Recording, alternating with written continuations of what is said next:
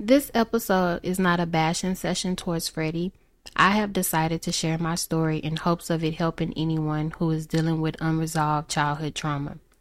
My intention is always to educate and share helpful tips on how I've worked through these problems.